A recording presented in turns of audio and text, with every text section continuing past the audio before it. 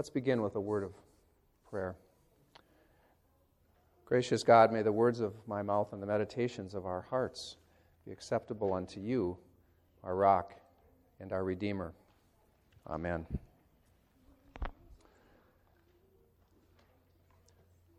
The story of the healing of Naaman is a wonderful, interesting story. I don't know how close you were following along. There are all kinds of twists and turns. It has much resonance and relevance for today, in fact. But before we unpack that in terms of what it means for us today, let's dive into the story a little bit more because it's rich in details. First, a little bit of background geopolitically of where we are. If we could get the map image up.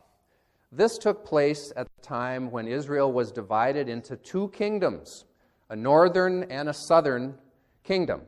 Now, in the southern kingdom of Judah, the yellow one, that's where Bethlehem was. That represented two tribes. 10 tribes were represented by what says Israel, or referred to as the northern kingdom, and the capital there was Samaria. Now, the northern kingdom in particular, at the time of Naaman's story, was engaged in contentious battles with its neighbors on a regular basis. And in particular, it was the Assyrian Empire, or otherwise known as the Aram, the Armenians. And that's where you get the king, that is one of the main players today, as well as Naaman. They were essentially the Assyrians who were at battle. Now, enter Naaman, the commander of the Assyrian army, and they had just defeated Israel. And so Naaman was considered a great man. He was a hero in his land, and he was held in great esteem by the king of Assyria. But Naaman had one serious issue that he was dealing with. He had leprosy, and as Sinead reminded us, a terrible skin disease for which there was no cure at that time. It was fatal, and even worse than that, the social stigma attached with this was significant, even for a great warrior like Naaman. So this was a crisis for Naaman and for his people. One of Naaman's slaves, we can surmise there were several, but there was at least one, a slave girl, a young girl, who was taken captive when the Assyrians raided Israel. So just imagine for a moment, if you will, if we hit the pause button, what her life was like, a young girl taken hostage and forced to be a slave and serve, in particular Naaman's wife, in a strange country. We still have that sort of thing today, regrettably. So what does this little girl do when she learns of Naaman's disease? She says to Naaman's wife, "If only my master Naaman could meet the prophet from Samaria back in my home, and he would heal Naaman." Talk about loving your enemies, the one who took you captive, wanting to bring about healing for him. And by the way, the prophet in Samaria, anybody know who she's referring to? Elisha, the successor to the more famous Elijah, but this would be Elisha, and we'll get to Elisha in just a moment. Well, Naaman's wife takes this as a legit possibility, tells Naaman. Naaman also thinks of it as a credible possibility. So he tells his king, and his king says, "Naaman, we're going to send you to Israel. We're going to send you to the king of Israel, and I'll write a letter requesting your healing. And so let's get the show on the road." So they start assembling all the war chariots and horses, and Naaman begins his journey. Anybody see anything wrong with this plan at this point, given what we know? What's that? Well, yeah, what are you going to the king? Don't you remember what the girl said? It's the prophet in Samaria, not the king. Well, why do you suppose they operate this way? Maybe because some people think that, well, that healing and restoration is always something you purchase, or you have the right resources and power, you can get it done. We don't know. Or maybe this is just protocol, and they're trying to get to Elisha. Well, let's see how the story plays out. So they arrive in front of the king of Israel, the very one they just defeated in battle, and Naaman was the one who did it, and he shows up with all his... How do you think the king of Israel felt about this? But he received the letter along with gold and silver and all kinds of elaborate garments, and he read the letter, which simply said, "Hello, king of Israel, hope you are well. It's a king from Assyria. Please heal my servant Naaman, who accompanies this letter on this day." So, no reference to Elisha. So, what got lost in the translation? The prophet, it seems to be completely forgotten at this point. I don't know how this is going to... Hopefully the king will take it in stride, though, I'm sure, this request. So what does the king do? King of Israel, he tears his clothes and throws up his hands, and he says, "Who do they think I am, God? That I can heal this man? Do I have the power over life and death? They've made an impossible demand on me that I can't possibly meet because they're picking a fight with me. They're finding another reason to go to battle, to go to war, and to put us to shame once again." This is his interpretation. So he basically has a meltdown.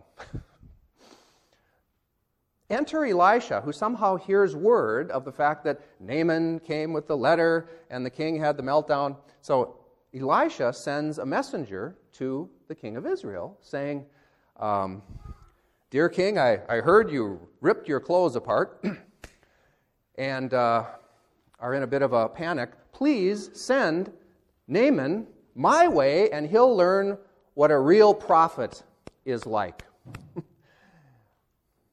And so the king was happy to do that. "Naaman, please go see Elisha. He has the answer for you." So now the chariots and the horses and Naaman head down to where Elisha lives, and they pull up in front of his house. And they don't go in, expecting, I'm sure, Elisha to come out to meet them. But rather than Elisha coming out, Elisha simply sends a messenger out to Naaman with the instructions, "Go in the river Jordan, wash 7 times, and you will be restored."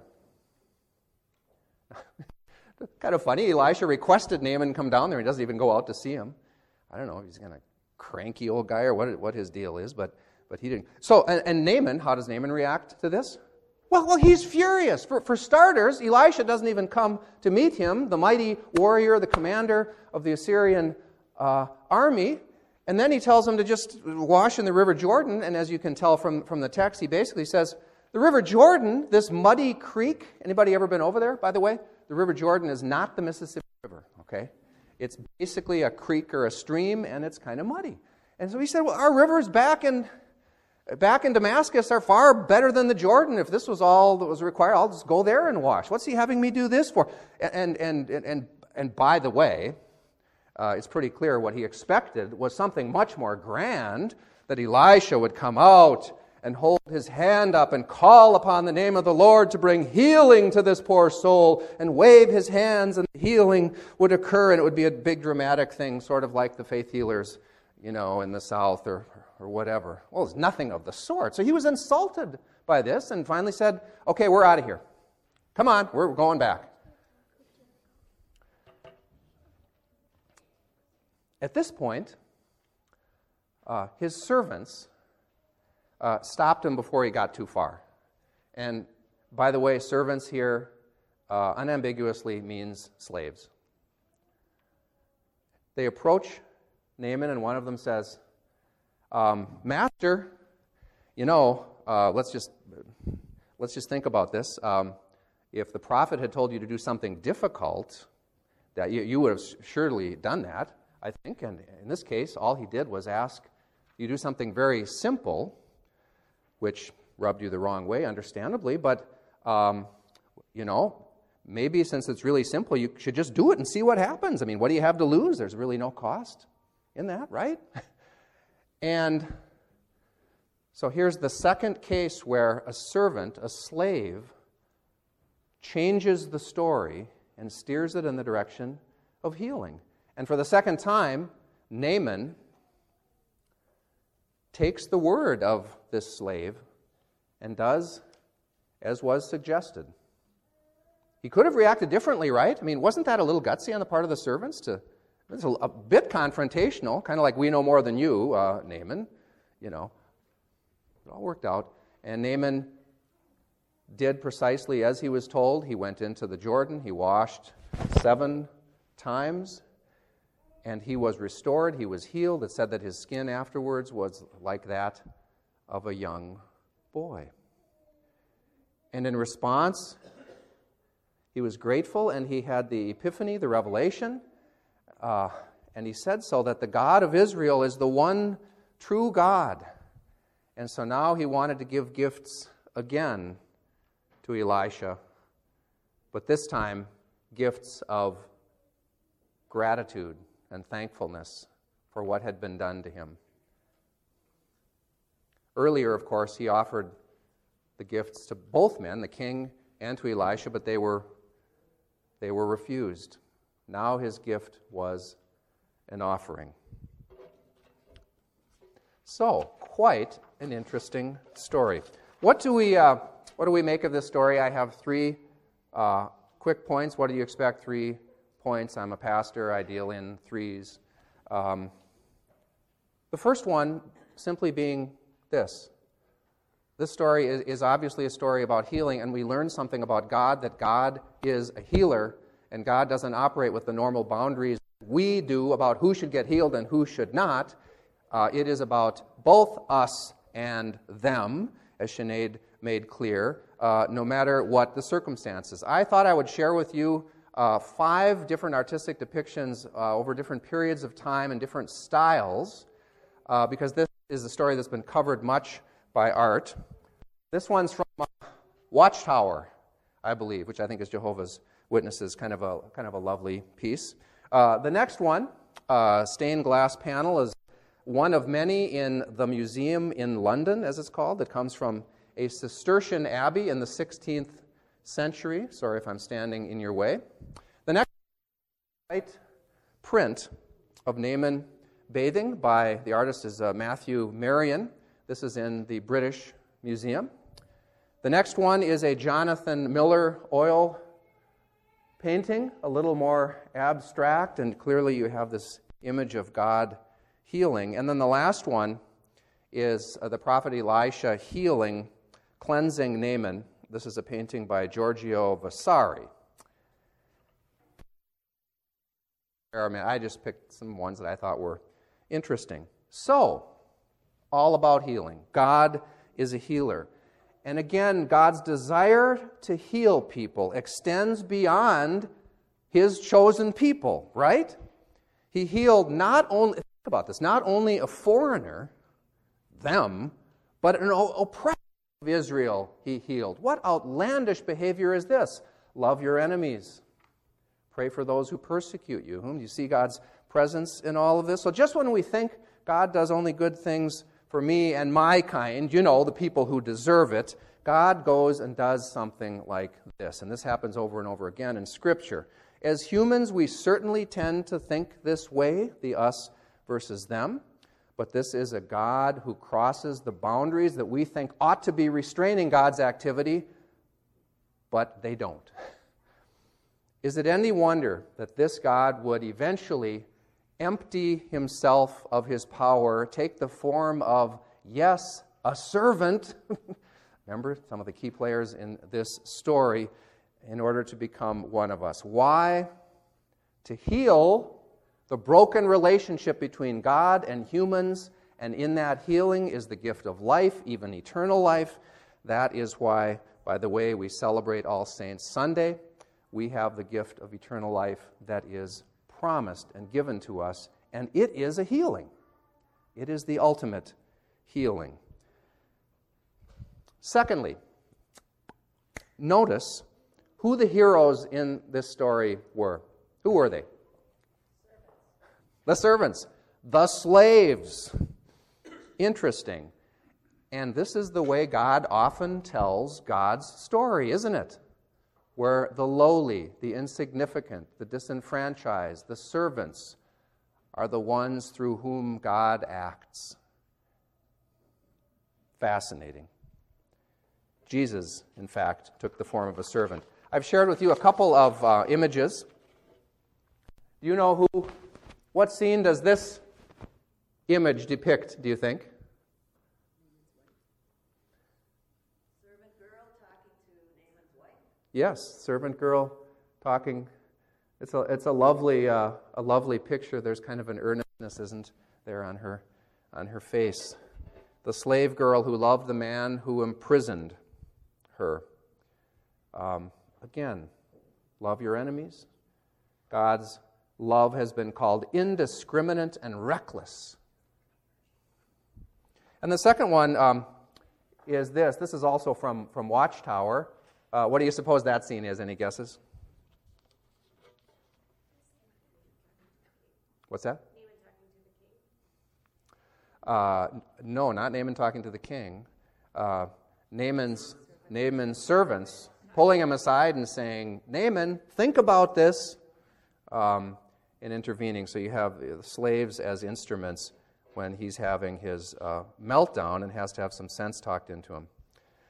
So the slaves are significant, they're key. But also, how many different people played key roles in this story? People who didn't have religious titles, apart from Elisha, the prophet. But how many others played key roles? You have the servant girl.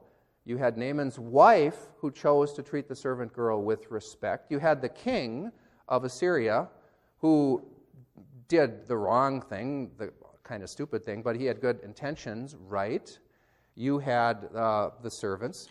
You had Elisha, as grumpy as he was. His only motivation was to do what God asked him to do. And so these are the kinds of people God works through. Don't ever use the excuse God would never work through a person like me, because God works through all kinds of different people. So maybe the question is, no matter who you are, what might God be up to in you today and tomorrow? What difference can you make in the lives of someone? And is there someone around you who needs healing in some fashion, and you can be an instrument of that person's healing and restoration? Finally, Peter de Grubber did a painting of Elisha refusing the gifts from Naaman. And we don't know if this is initially, or I think this is after he's been healed. Naaman looks pretty healthy and healed at this point, don't you think? You may notice what happened with Naaman in his evolution in this story, and this is my final point. For most of the story, all of his resources and gifts were an attempt to purchase his healing, which didn't work. They were refused. In the end, after the healing was simply given as a free gift because God chose to make him well, his gift is offered as a thanksgiving out of gratitude and praise for the one true God. In the end, Naaman offered a gift of thanks. And this is why the person of faith offers up gifts. And I've heard from many of you, and it's because you're thankful for all the blessings that you've received. There's no more profound reason for giving than the fact that you have been given to and blessed by the God who loves you. And so I hope you always give because you're thankful for what God has given you, ways that God has healed you, ways that God has picked you up with hope. Amen.